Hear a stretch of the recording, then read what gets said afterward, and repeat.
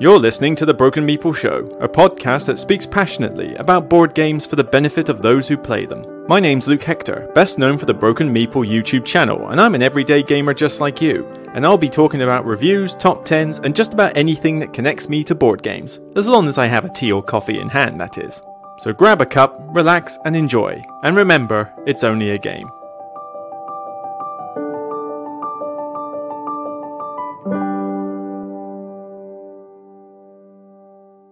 Hi everybody, Luke Hector here, and this is, the Sunday the 20th of August, 23. I am back from my holiday, so thanks to everybody who wished me well there. I had a good time, had a good reset, and I really did need the reset, from work, from the blog, from life, from pretty much everything, because emotions are quite high when it comes to family matters lately, and it's, it was a week to celebrate the parents' golden anniversary, and a lot of us were there, like 14, 16, whatever, something, people of varying ages from their immediate family were there. We spent a week in the Lake District, and it was great. I mean, we got to hang out, we got to chat, we got to get stuff off our chests, we got to go out on walks. Well, I went out on a couple of walks, and some particularly good walks, I must admit. The one round Buttermere Lake and up the High Pike and East Pike Crags, or whatever they're called, the Red Pike, I think it is, walking up there was a joy, even if I did knacker myself out in the process. But, we got to eat out, we got to have barbecues, takeouts, play some games. It was just a very nice week. And also got to visit a wildlife park, which I always like doing. So it was just generally a good week. And it was hard to depart because, when you see your family for a week and you haven't seen a lot of them for so long and everybody's getting older, it's like, your emotions are high and you don't want to leave. So it was quite tricky, but back to business as usual, I guess. I mean, I've been relaxing most of yesterday and today, mainly unboxing a certain game, which I'll talk about soon. But yes, I got to get back to work on Monday. Not looking forward to that at all. I mean, a week away from work, I'm just expecting a massive inbox full of stuff, loads of problems I got to deal with, and I feel like Monday's going to be a bit of a slog. Well, actually, I think this week is just going to be a bit of a slog. But also on the blog side, I need to hurry up and get a review done for Skulk Hollow and Mole Peak. I need to get Maps of Mystera played, which is a game that Sit Down Games sent me recently. Weird City Games have just sent me Leaf in the post. I need to take a look at that one. I need to obviously get the top 10 collaborations started because I've put the word out. I've got some responses back. I now need to get stuff arranged. But I also want to review a specific game, which I'll talk about in a minute. So, busy. And that's not including the fact that around the corner, Essen is in the start of October, and, Midgard is before that even, so I need to prepare for those two conventions. I need to see if I'm going to help out on an exhibitor stand. It would be good to maybe help out on an exhibitor stand for a day, to demo some stuff. So I don't know whether Greater Than Games is going to want my help again for Sentinels in the Multiverse, or whether a different publisher would like to have me on to teach some of their games. It'd be interesting. So, yeah, lots to get done, and thankfully I don't have to record the top 100 at this point. If I had to do the top 100 in September, I think I would literally burn out and die. It just would not happen. So the decision to delay it until next January was definitely a good one. So, that would be good to do that in a quieter period. But other than that, what have we got for, in terms of, whoa, hang on, I want to, let's get a better view than that one, right. So in terms of the blog views, very quickly, thanks to everybody who has been watching the content whilst I've been away. I put out a review for Rebuilding Seattle and Barcelona. Rebuilding Seattle has not been as popular, but Barcelona got some good traction, so thanks for that. And also before then, I was able to put up the What I Played for July, which has been very popular. And of course, certain other reviews, like particularly Expeditions, has been very popular alongside the top 10 X and Right games, which still could be better, but still not bad. And even the best and worst of the year so far has done very well. 13,700 views and 96.7% like ratio. That was a very good one. In fact, the like ratio has been pretty solid across the board. I mean, 100% for the last one, 100% for Race of the Raft, 99.4 for July. What's gone lower to 90s? Expeditions, which is no surprise, and the last podcast episode where I talked about the Dice Tower Awards. So, yeah, no surprise that those would probably have lower like ratios, although it's still in the 90s. What do I care? So, yeah, things pretty good on that blog front, but of course, more to come, including a sponsored video from the World Series of Board Games. I've already recorded it, I now need to edit it, I'll send it out this week. And basically it's where I go through very quickly all 16 games that are in the World Series of Board Games roster for their main tournament setting and give my thoughts as to whether I like or dislike the games. So it's basically a quick, well, I say quick, it's probably going to be a good 20-30 minute video, but it's basically a rundown of all 16 of their games and what I think of them, what I love or hate, and whether they're good for a tournament and whether I would play them in a tournament. So yeah, it should be an interesting little video. But of course I also want to get some top 10 collaborations en route. I've contacted Cardboard Champions, or Sam Healy, All Aboard Gamer, so yeah, there's definitely some of that on the horizon. So yeah, all cool. Let's get on with the show because I got a bit of a headache caused by this particular game I want to talk about. Voidfall. Voidfall. Yeah.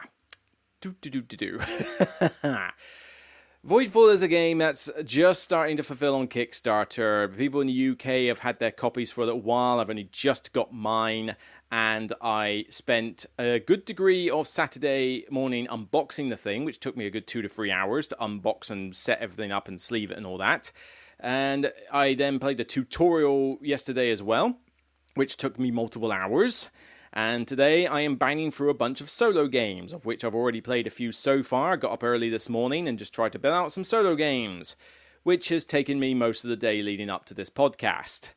Yeah, well, Voidfall is certainly getting a lot of buzz. A lot of people are talking very highly of this game, and, people are wondering, am I going to review this game?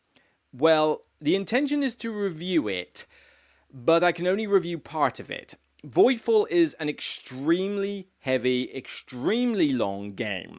This is a 4.53 weight on BGG. That is not a lie. This game is what I would put into what's called the super heavy category, which is what I reserve for games that go one step beyond heavy games and are just designed for a very niche audience. Voidfall is one of those games. It says 90 to 240 minutes on the box. I'm not convinced I will ever be able to play a solo game of this in 90 minutes. It's just too long. This game sucks up a good couple of hours of my time, 2.5 hours per game, just to try and play a solo mode. And that's partially because it's a long game, but also partially because there are so many micro rules and iconography in this game that it's a chore to learn it. I can't remember the rules from one game to the next because there's just so many edge cases you need to be aware of. And because the game is basically iconography smorgasbord, it's difficult to know what you're doing in each particular bit because the iconography is not intuitive enough. But then on top of that, you've got 3 or 4 main books to look at. A rule book, a glossary, a scenario setup with tutorial rules and stuff like that, and a iconography chart, iconography booklet. You need to have all of those to hand to play each game. And then there's the setup. The setup takes a good 30 minutes minimum if you know what you're doing. But honestly, the setup can take me longer than that to do.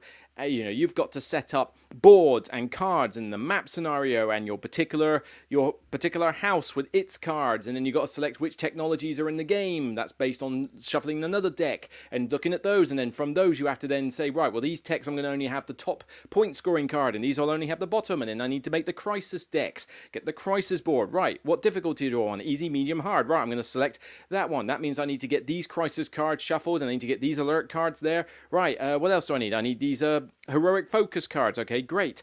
I need to select which origin I'm going to do. I need to have all the stuff on the board. And then I need to set up the map with all the different elements. Oh my god, the setup for this is an absolute pain. It's so painful. I mean, these pictures I'm showing you right now do not do the game justice in terms of how much setup and how much complexity it is. I mean, look at this. This is, I think this is a free 4-player game, I think, or perhaps it's only a 3-player game. I can't quite tell. Is that a player board at the top? That is not a player board. That is the Galactic board. So this looks like a 3-player setup. Possibly 4, I don't know.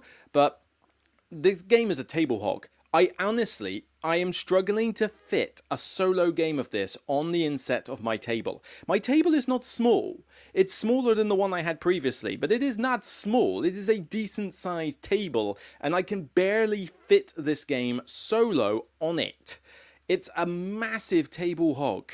And competitive with 4 players? Oh my word. I mean, the Game Cafe is going to have a field day trying to fit this on the table and see what's going on.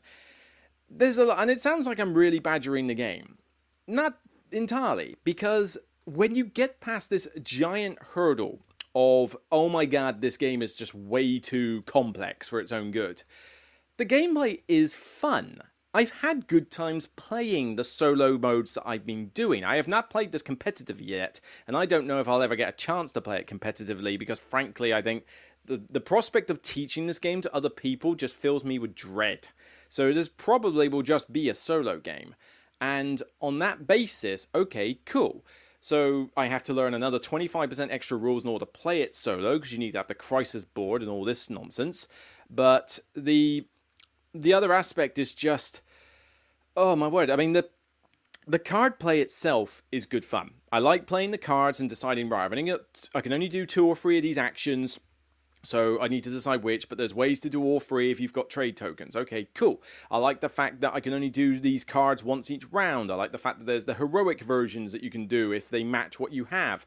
I like the movement around the board. I like the, shooting down other, Voidborn ships. I like the technologies. That's really cool. I like the variety in this game. There's a lot of variety with the house factions and, the ways that you can play the game strategy-wise. It's definitely a thinky puzzle, but there are some aspects that I don't think work as well. I think that the whole corruption mechanic in this is kind of wasted, because frankly it doesn't really come into play much. Corruption is something that can go onto certain aspects of your board and house mat, and when they're on there they either clog things up or say that you can't get bonuses from this, etc. But you don't actually gain that much corruption in the game, and there are ways to dissipate it from your normal cards. There's even a technology that lets you store another 2 of it.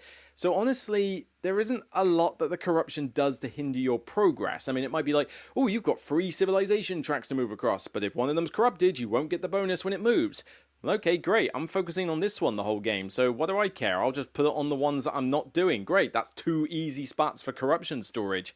I've never had corruption cause me any issues other than the fact that a sector on the map might not be pure, free of corruption, and therefore it doesn't count for a certain card I play. That's the only time corruption's ever had a problem with me. Other than that, I might as well ignore the mechanic even exists. And yet, a lot of the game is based around it, so therefore you need to deal with it. As in, rules-wise for it. But I reckon you could have cut the corruption mechanic out of the game entirely and barely lost anything. On top of that, the whole crisis card thing, I mean, you've got to flip these crisis cards every turn, and then you've got to deal with them. They shuffle along, they get worse and worse if you leave them be, and they hinder your progress being able to say, right, well, I want to do this and this and this, but the crisis cards are kind of telling me that I need to do this, this, and this, otherwise I'm just going to get absolutely steamrolled. It would have been nice if there was maybe one for the round or one every so often or something, but one every turn, it just gets fiddly, and I had to rewind I had to completely trash my first solo game of this proper after the tutorial, because I didn't realize the crisis cards were meant to be flipped 1 per turn. I thought it was 1 per round at first, and I couldn't rewind the game, so I had to trash the game and set it up again, which is an absolute chore, because you can't. Normally you think, oh well, I'll just leave the game set up on my table, and therefore when I switch from game to game it won't take that long. Doesn't work in this, because you've got to extract specific cards and set up based on difficulties and based on your map and based on the off faction cards you do for the text. So you have to do a ton of setup even though the game is already out on the table. It's not just a simple, it's not like Spirit Island where you can simply just, sweep the board, put your presence discs back on your board and then just go again. you can't do that. You can set up Spirit Island and Sentinels in the Multiverse in next to no time at all, and you can sweep the board and reset in no time at all. This one takes as long as a typical game to set up every time you change, and that's when the thing's on the table. If it's not on the table and you're going to get out of that galactic box, oh, believe me, this is going to take you some time.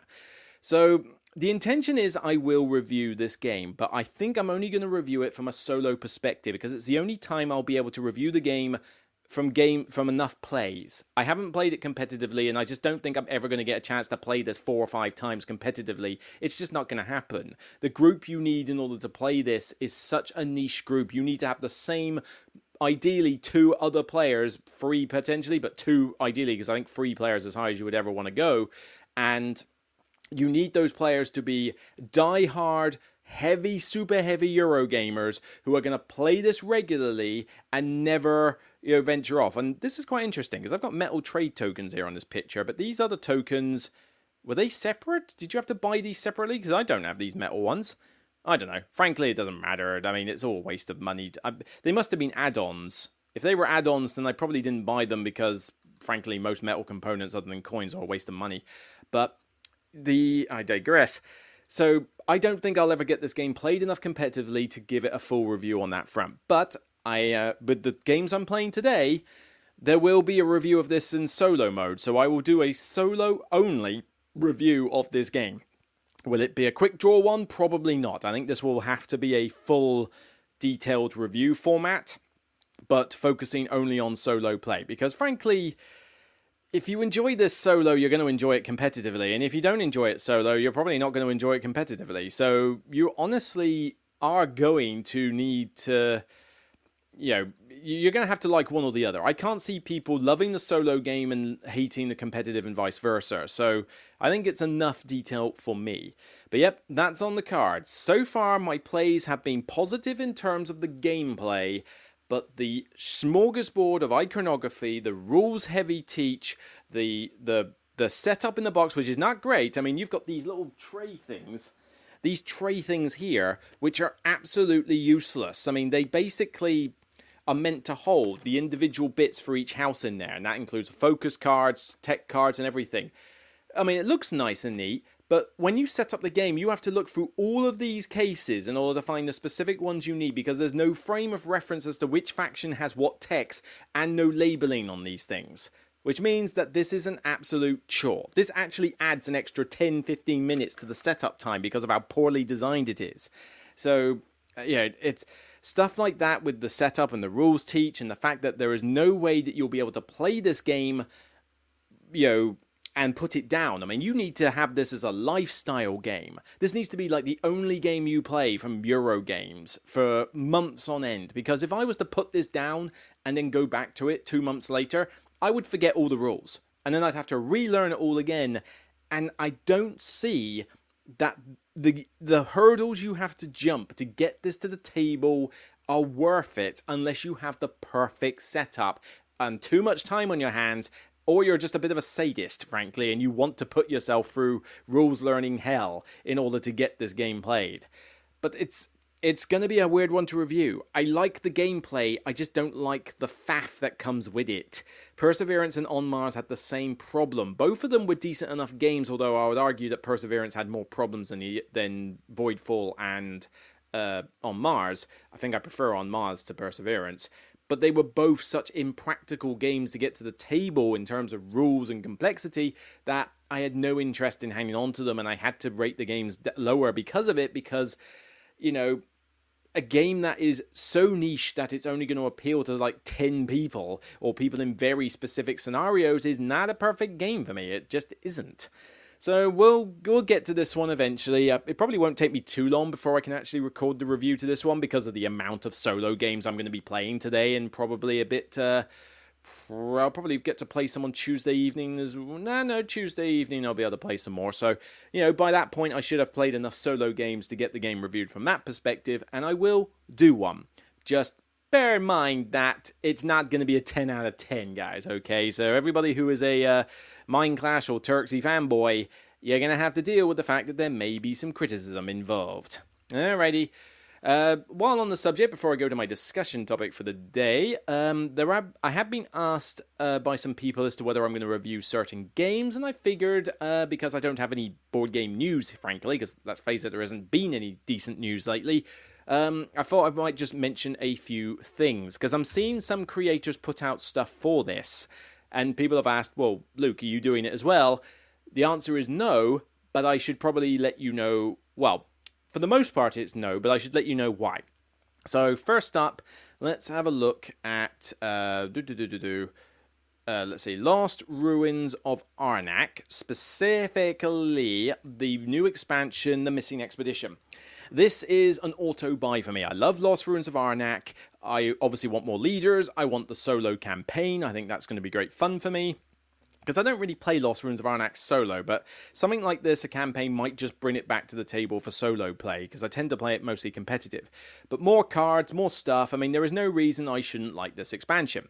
Now, I don't know if this warrants a review on Beyond the Base Game, because frankly, if you like Lost Ruins of Arnak, you're going to like this expansion. The only thing that people are going to want to know more about, really, is the solo campaign in it. And even then, I'm going to play it solo, not two-player. So I'm literally only reviewing this from a solo perspective for a single mode. I feel like if you've played Lost Ruins of Arnak enough, you already know if you're going to like this expansion or not. So it doesn't really sound like it's something that I should be that worried about. But then also, I don't have a review copy of this. Some people already have. I mean, Czech Games editions, it varies as to whether I get review copies from them. Sometimes I do, sometimes I don't. And they tend to be very good at getting stuff to Scandinavia and other places in Europe, although that might also just be Asmodee what's it called? Nordic? Asmodee Nordic seem to be very good at getting review copies out, whereas Asmodee in the UK aren't very good at getting review copies out. So, some people in Europe do have a bit more of an advantage. But honestly, I'm going to like this expansion, and I'm probably going to buy it just for the extra stuff and the extra boards. Is the campaign going to wow me? I hope it does, but I'm still probably going to enjoy the expansion, so I just don't see that this needs a major Beyond the Base Game review, but the main thing is that I don't have a copy of it, so I have no way to find out. So that's the main reason for that. On a similar note, well, actually no, there is a bit of a difference with this one. Revive Call of the Abyss. Anybody who is a Revive fan is obviously frothing at the mouth waiting for this expansion to one of the more buzzed about games of the previous year, although I gave it a 6 out of 10, and deservedly so. This game is fine, it's fun, and I still have it on my shelf for the moment, although there's a good chance I'll probably be selling it at some point, because 6 out of 10s do not deserve a place on my shelf. The game has its good points, but it's still got a lot of problems that people just refuse to admit on their videos. But the expansion Call of the Abyss, people have asked if I'm going to review this one. To be honest, from what I am reading of this expansion, where it's, it adds a bunch of extra cards, okay, great, so we've got a few more of those. You'll get some more tribes, you'll get some more machine tokens, some more modules and stuff like that. It mainly just looks like it's more of the same, really. I mean, there is one new mechanic with these Skithos cards or whatever. I mean, You've named the cards after something that you can't pronounce, bearing in mind this game has no theme whatsoever. If you're going to make a name that's impossible to pronounce, then at least make it about a theme that means something. Here in Revive, the theme means nothing. And if you believe this game has a theme, you are lying with your back teeth. But the question is, would I review this? Well, the question on that is, A, am I going to have Revive by the time this comes out, which I think is Essen time? And secondly, I tried to get stuff from a portal last year, review copy-wise. I tried to get Revive and some other stuff. But I tried 3 times and basically got ghosted every single time.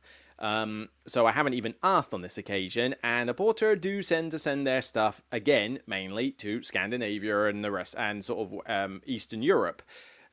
So it's not like the UK ever really gets any stuff from a porter in terms of review copies anyway. But I don't see this changing my opinion of the base game. I mean, this one new mechanic is not going to suddenly bring it from a 6 out of 10 to a 10 out of 10. More content, the game already has enough content in it anyway. I mean, adding more content is great if you love the game, but it's not going to suddenly make me love the game now. It doesn't fix elements it doesn't fix the problems I have with the base game, therefore it's not going to suddenly make it brilliant. But if you love the game, then naturally this is going to be an auto buy for you, much like the Lost Ruins of Arnak one is for me. So me reporting on it doesn't really add much. And honestly, I don't think reviews for this game add much either. I mean, the game literally is one new module and a bunch of the same. That's it. I mean, do you really need somebody to tell you that you're going to like this expansion if you already like the game? It's not really adding... I mean, talk about... stating the obvious. Yeah, it is Captain Obvious, basically, to say that this is like, oh, this is a great expansion if you already like the base game. It's not really adding much. But, well, more content for a game if you like it is always good. But, the last time I got a review copy from a porter was The Magnificent, which I think I grabbed at a previous Essen. I gave it a 5 out of 10 and haven't had anything since, so go figure. Right, fine. Such is the way when you're critical. Okay, fine. Let's have another. And also, thirdly, Age of Innovation. I have seen this go to a few people again, Scandinavia and Western Europe. I mean, was it Western or Eastern Europe? Yeah, but I must admit, it does seem... Maybe I just need to move to Scandinavia. I don't know. Asmodee Nordic seem to be very, very good at getting stuff out to creators. Whereas Asmodee UK just don't seem to get anything. Either that, or we just don't get a lot of stuff in the UK, period. I mean, I'll admit, in the UK, we are at a disadvantage in terms of getting the hot new releases because, thanks to Brexit, it's impossible to get stuff into our country quickly, and it's super expensive, which means a lot of publishers don't want to send stuff to the UK. That is assuming that they don't want to send stuff to a creator because they're critical of their games. But Age of Innovation from Capstone and Furland Spiel, a Terra Mystica game. I've had no interest in this, frankly, and I think Capstone probably knows that I liked Terra Mystica for a while, but then I got bored with it, and then Gaia Project didn't really resurrect it for me, so the fact that this is just basically Terra Mystica, 2.5 at this point, or 1.75, I don't know. The fact that it's just basically a copy of their previous game doesn't exactly wow me to death. I mean, you look at that, and I honestly looked at that from people's plays, and I thought it was the original Terra Mystica, because it looks exactly the ruddy same. It's just had a paint job. I actually thought this was just a deluxeified version, like a reprint of Terra Mystica, until somebody showed me the cover of the box. That's how identical it looks. I mean, look, you've got the pieces on the board that you take off and you have to do in tier systems. You've got the terrain wheel. You've got the stupid purple disc power mechanic, which I always thought was a bit of a stupid thing in the previous game. You've got the 4 generic tracks to level up. This game will be themeless as all get out. You've got the different factions. The game just looks identical to Terra Mystica. So, if you say that you love this game, if you already like the previous games, then doy Captain Obvious. I mean, what is going to be... I can't imagine anybody playing this game and going, this is garbage, if they like the previous games. You really need somebody to review this coming in blind, like they've never played Terra Mystica and they've never played Gaia Project. They come into this one blind. Try and look at their reviews, because I think they will be the most important. Even I can't really review this and give a proper saying, because I've already played the other 2 games and I think they are above average at very best. Maybe average by now, but I don't know, 6 out of 10 maybe. They are a bit mean and they are a bit long. I do wish they weren't dry as a bone and they're not very balanced. 6 out of 10 would be the best I could give them, maybe 5, but, I'm not a massive fan of the 2 games. So I'm not expecting to suddenly play this one and go, oh yeah, 10 out of 10. So what value am I going to add from reviewing it? But then the flip side is that if somebody who rates the other 2 games 10 out of 10, what use is it if they review this one? Because frankly, they're just going to love this one anyway. It's, it's not like it's going to add commercial value to the consumer to, it's not going to add anything useful information-wise. So really, if there's anybody out there who's reviewing this game who's never played Gaia Project and Terra Mystica, you might want to get in on trying to get a copy of this, because I think your videos are going to be the ones that I'm interested in watching, and I think the ones that consumers should probably be interested in watching as well. But, Capstone has never sent me a review copy of anything in the past, despite the fact that I have praised Ark Nova until the cows come home. But then they also know that I think that Imperial Steam is a crock of crap. And I would like to say bigger swear words than that, but I'm trying to keep it relatively family friendly. Believe me, I have many swear words to say about Imperial Steam, which is one of their games, and I didn't particularly like Coffee Trade either, so yeah, getting something from this slot is unlikely. So all I'm saying with these free games is that these aren't ones I've got review copies of. Two of these games I don't think I've got an interest in acquiring or wouldn't provide much use to you if I did review them. Lost Ruins of Arnak is probably the one exception to that, so if I do get it soon enough, I might do a Beyond the Base Game review for the solo campaign, but I'm probably going to get this the same time as everybody else, which is probably late August or early September by the time it comes out in the UK. And by that point, everybody who wants it has already got it, so I'd probably just be a bit too late to the party. But I'm not interested in Age of Innovation. You know, you've basically just copied the same game you did before and tweaked some rules in it, whatever. And revive Call of the Abyss. If it's not fixing the problems I have with the base game, go check out the review I've done for that. I think more people need to check out that review, actually. It's not been as popular as I would have hoped. But yeah, if it doesn't fix the problems I have with the base game, then it's not going to suddenly make me want to play it. So that's just my explanation for those three.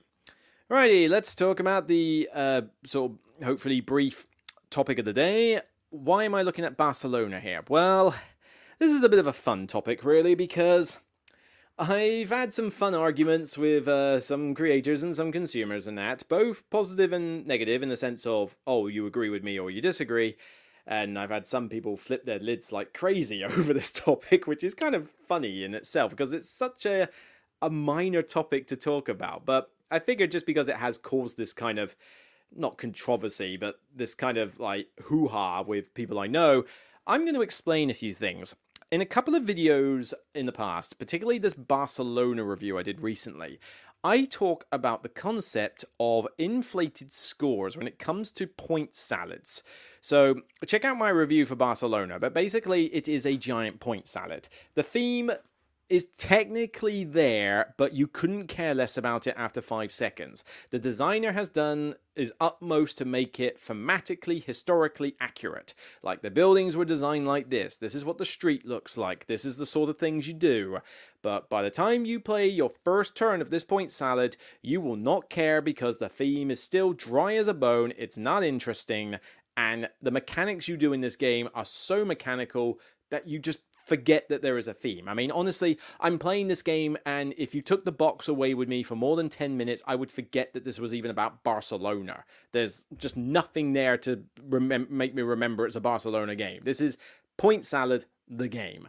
Now, that being said, I still liked it. Didn't love it, but I liked it. But by all means, check out the review for more details.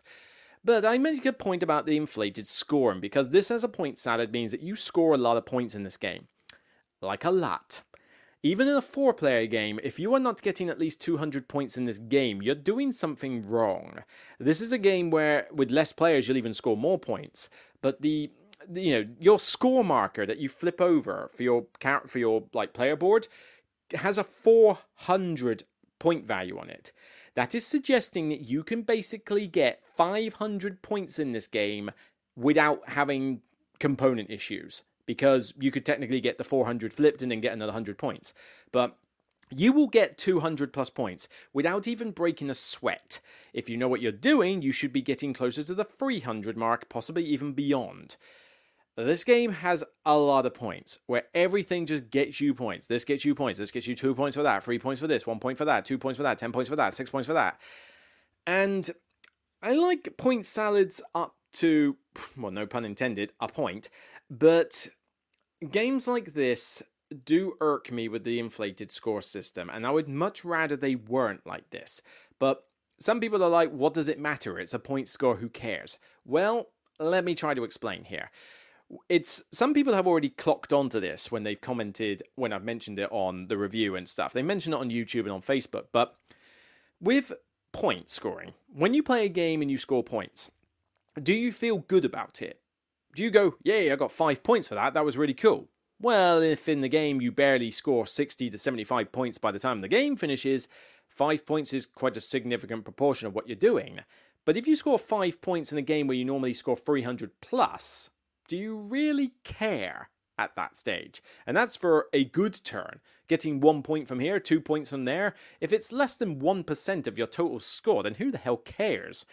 And this game, along with a lot of other point salads, has this problem where you can feel like your turns are meaningless. Like, I did this stuff and it got me points, but it didn't feel interesting. I didn't feel like I gained much from it. Lacerda games do a good job of giving you bonuses while you do stuff rather than a bunch of points, and those feel satisfying.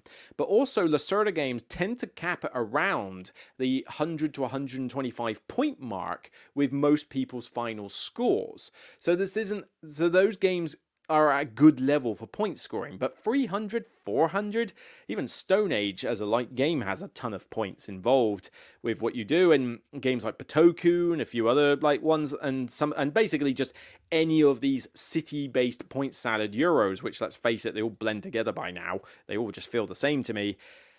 I do something on the turn, I get a bunch of points, somebody else gets a bunch of points, and I never feel like I'm doing anything meaningful. It just feels arbitrary. It feels dry. Not. It doesn't fill me with joy. I don't get that sense of achievement from doing something like, yay, I moved this counter up to here. This get me another 6 points. Yay, great, I guess. I mean, in Barcelona, you get your points up to a certain stage, and then at the end of the game, you just catapult miles ahead anyway because of your endgame modernization tiles that you see here. So you never truly feel like you know like who's likely to win, apart from if somebody's really miles ahead. But then even then, you don't even know where you're going to end up on points because there's just so many of them that they're just given to you. I mean, take this little metaphor. If somebody gave you let's say somebody gave me a pack of Skittles. I like Skittles, taste the rainbow, love Skittle fruits, okay? So somebody gives me a bag of Skittles. Oh, cheers. I like Skittles. I eat them. Great. I finished. I wish there was a few more, but you know what? I've had my fill. I enjoyed that bag of Skittles. Somebody then gives me a jumbo bag of Skittles. Okay, fine. Whew, I'm eating this. I'm going to have to burn a few calories at the gym later, but you know what? I still enjoyed it. This was a treat. This was my cheat day. Fine, I've enjoyed this nice big bag of Skittles. Now have a scenario where somebody just keeps drip feeding you Skittles. Like your head is underneath one of those dispensers at the shop or something, or somebody is literally just drip feeding you Skittles. Like no bags or anything. You're just going, oh, these Skittles are nice. What more? More? Okay, hang on a minute. I don't need more. It's somebody. You eat a slice of cake at a party, and because they don't want to bag up the cake, somebody just comes along and dishes you another slice of cake. Did you want the slice of cake, or are you a bit full up at this point? Do you feel like, I really shouldn't eat 2 of these? This is a little bit much. It's the same with these points. These points are basically like bags of Skittles. You're getting them all the time, and you just don't feel that good about getting them as you would if you only had a few of them, and you knew you weren't going to get like endless amounts of them. It's a weird analogy, but, it's kind of how it works. So I honestly do find it's not something that brings the rating down that much for the game for me. It barely would, if at all, make any difference. But I do have to say that if I see a game with inflated point scores, a 400 point marker is ridiculous. Then one criticism I will have of the game is that if your turns don't feel, if they feel meaningless, then that's a downer on the gameplay. It doesn't make me enjoy the game as much. So okay, let's take the other extreme. And I know which game I'm going to use as my example here, because a bunch of you are, definitely cheering at the most. Hey, we've got a game called Dune Imperium. We only go up to 10 victory points, which means we're the best, right? Not quite, because you do have another problem when you hit the low extreme. When you have only a few victory points, like in this game you go up to 10, 12 in a long game, the game then becomes subject to more swings of luck. And a swing of points in a game where you barely have to get something like 10, 20 points is a massive deal. There are cards in the Intrigue deck that get you victory points, and there's like 3 of them in the entire Intrigue deck if you're not playing with expansions. And even when you play with expansions, not that many more. But if you get hold of those and you just happen to have the criteria, like you just luckily got those extra points, that makes a colossal difference and can basically win you the game. There are, even in the expansion, there's some what's it? There's like a you win tiebreakers tile on there. It might just come up at the last minute. You grab it, the game ends, and suddenly you won on a tie. There's a lot of ways that you can get a swing of luck in Dune Imperium, particularly with the fact that as you play the game is based a lot on luck anyway. You're playing a deck builder where you don't have a lot of flexibility to tweak your deck, which means that if you have turns that don't give you the cards you need, then you're really suffering because you're not getting any victory points, and the victory points in this are so tight. So, you have the opposite problem in Dune Imperium. But another example that's just come to my mind literally just now, Cooper Island.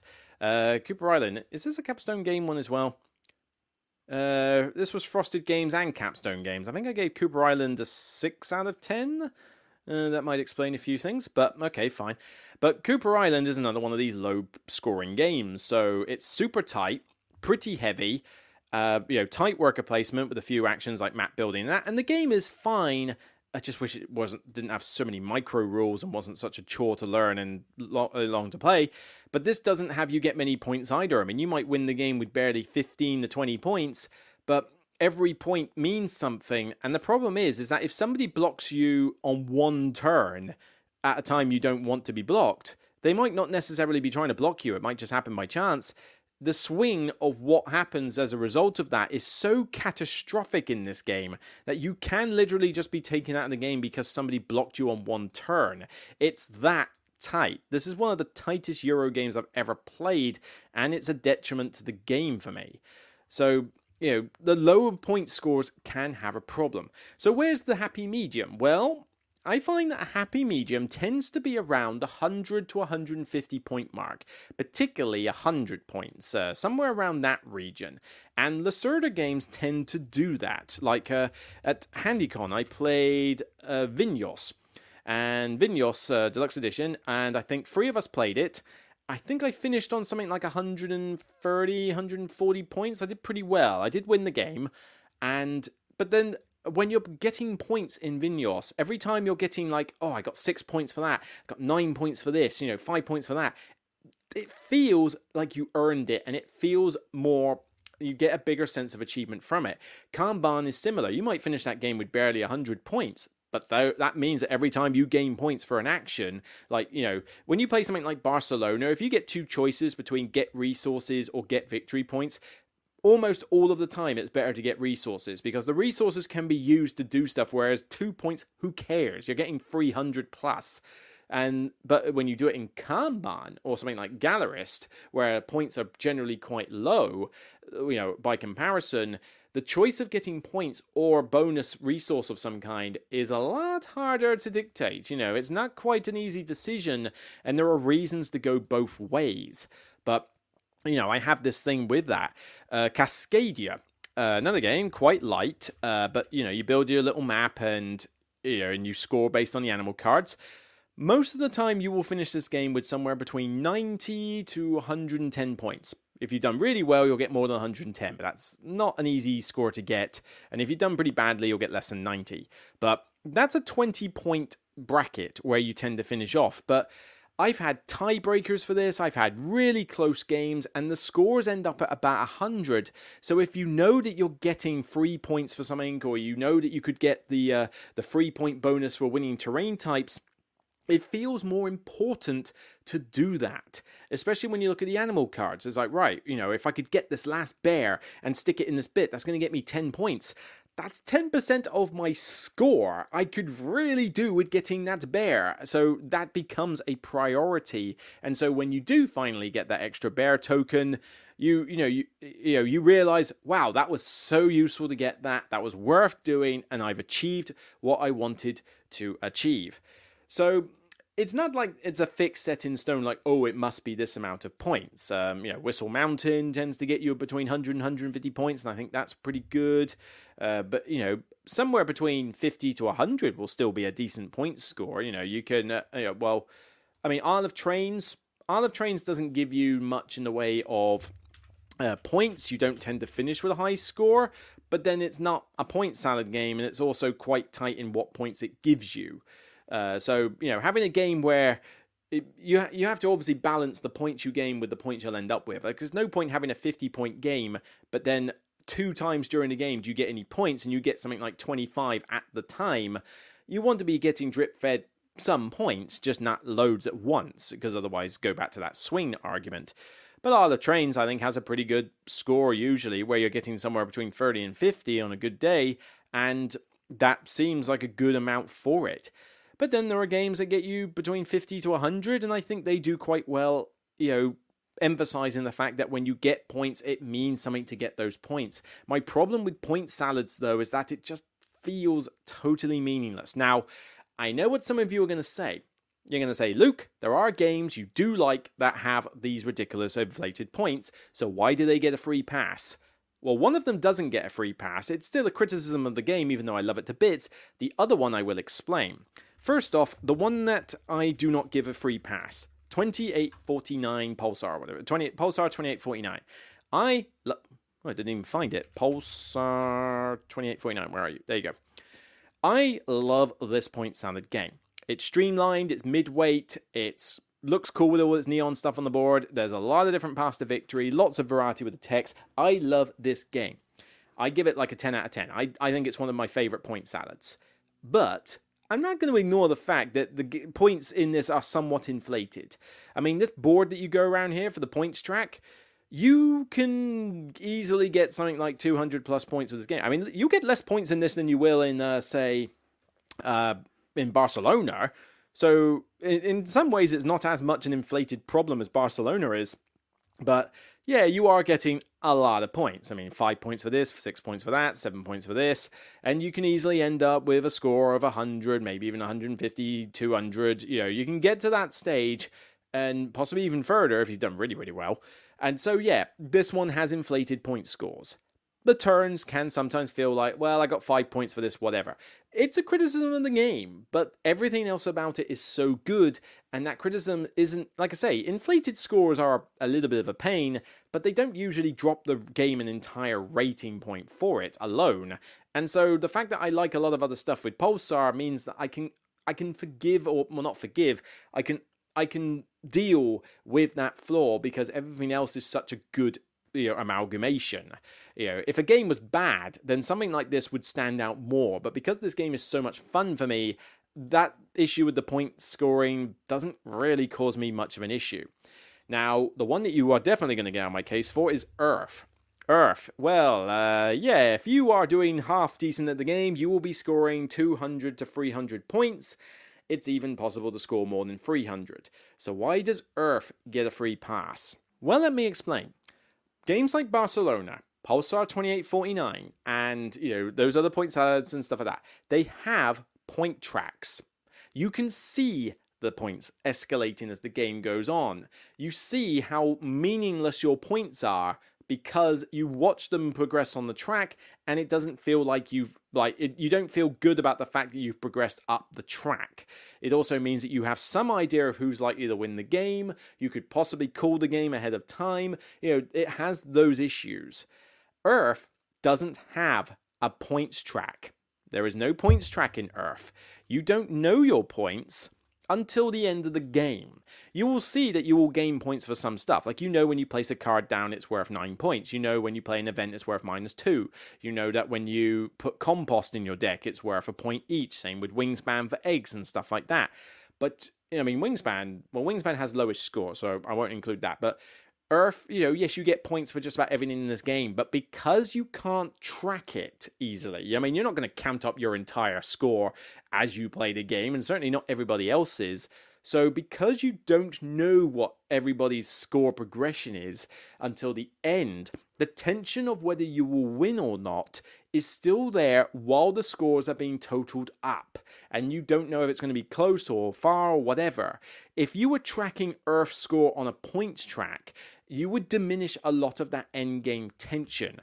I like games more when you don't track the points for the most part. I mean, it's good to track maybe some points. Like, you can earn some points during the game, but I would still like for a lot of hidden scoring to appear at the end because that tension remains. Earth has that hidden tension. Yes, you can see that some people will get maybe 30 points, 40 points, 57, whatever, on this particular, like the fauna tracks, for example, with those milestones, but you don't know how well they're doing on the terrain cards, or necessarily if they've got enough trees and how much their trees are worth, or how many points their cards are worth, or how much compost they've got. You can see there's a pile of cards, but just how many is in there, and how much was their climate and island worth? How well have they done in the ecosystems? You don't necessarily know, and so Earth retains the end of game scoring tension. Games like Barcelona, and I can't remember if Batoku had a points track, but I'm not too. It must have a points track. I can't imagine it didn't, but I don't know. I'm referring to Barcelona as my example here. Having a points track does diminish some of that tension, and in a point salad game, it just exacerbates the problem and makes it worse. So yeah, if you have low point scoring, you run the risk of luck swings or stuff like that causing problems with the balance in your game. See Dune Imperium and possibly Cooper Island. But if you have inflated scoring with points tracks and too many points by the end of the game, then the points you gain feel quite meaningless. See Barcelona, to a lesser extent Pulsar 2849, but also things like, I think Batoku, but there's a lot of point salad games out there where you just earn so many points it's unreal, and they all have this problem. So really, happy medium is somewhere around 50 to 75 to 150. I think 50 to 150 is your range for points. If you can make that what your game is reaching towards, I feel like the points are more worthwhile. And it does depend on the weight of the game as well. I mean, a Lacerda game that is heavy, where you only get about 100 points, every point feels earned and critical to what you need to do, and so it's worth it. But I suppose Voidfall that I'm playing at the moment, you're trying to score usually a good 120, 130 points in that game, so the points do feel meaningful when you get it. But a lot of the points you get, you get a decent amount of them like at the end of the third round of scoring, as opposed to early on in the game. So I guess you do retain a bit of that tension, and you do have a points track. You basically just look at each other's little dial thing here to see how much influence you've got. So I suppose Voidfall gets it right. It's not really a point salad, and it has a fairly restricted point total. So I think Voidfall does the job right. But hopefully now you get an idea of why I'm not a fan of inflated scores, but I'd like to know your comments as well. Do you care if there's inflated scores in your game? Do you care if a point salad lets you track the scores? Do you actually prefer to know your score as you go through the game or at the end? Let me know your comments on that front. But anyway, that's it for me. It's quite hot in here. I've got stuff to do, and I've still got a whopping great big headache from playing Voidfall today. Trying to absorb all those rules. What is going to happen when I put this game away? I'm going to forget all these rules. It's just going to be such a pain. But that's the way it is. I'm suffering for you lot. So I'll be curious to see how many people even watched the review for Voidfall, given how big a niche game it is. Say what you want about it. It's a niche game. This is not for a big audience. So I'd be very curious to see on that. I'm half worried that I'm going to put some criticism towards the game, and all I'm going to get is blowback, because the only people who would watch it are the ones who would love it in the first place. We shall see, but that's to come another time. Let me know your comments down below. That's it for me, and if you like this video, then please thumb it up on YouTube, and just keep keep it shared out, and let me know your thoughts. But until next time, I'm going to sign off this podcast for another couple of weeks. I'll let you know as more content comes out on the channel. Until next time, remember, regardless of how high you want your point score to be at the end of the day, it's still only a game, so have fun, and bye for now.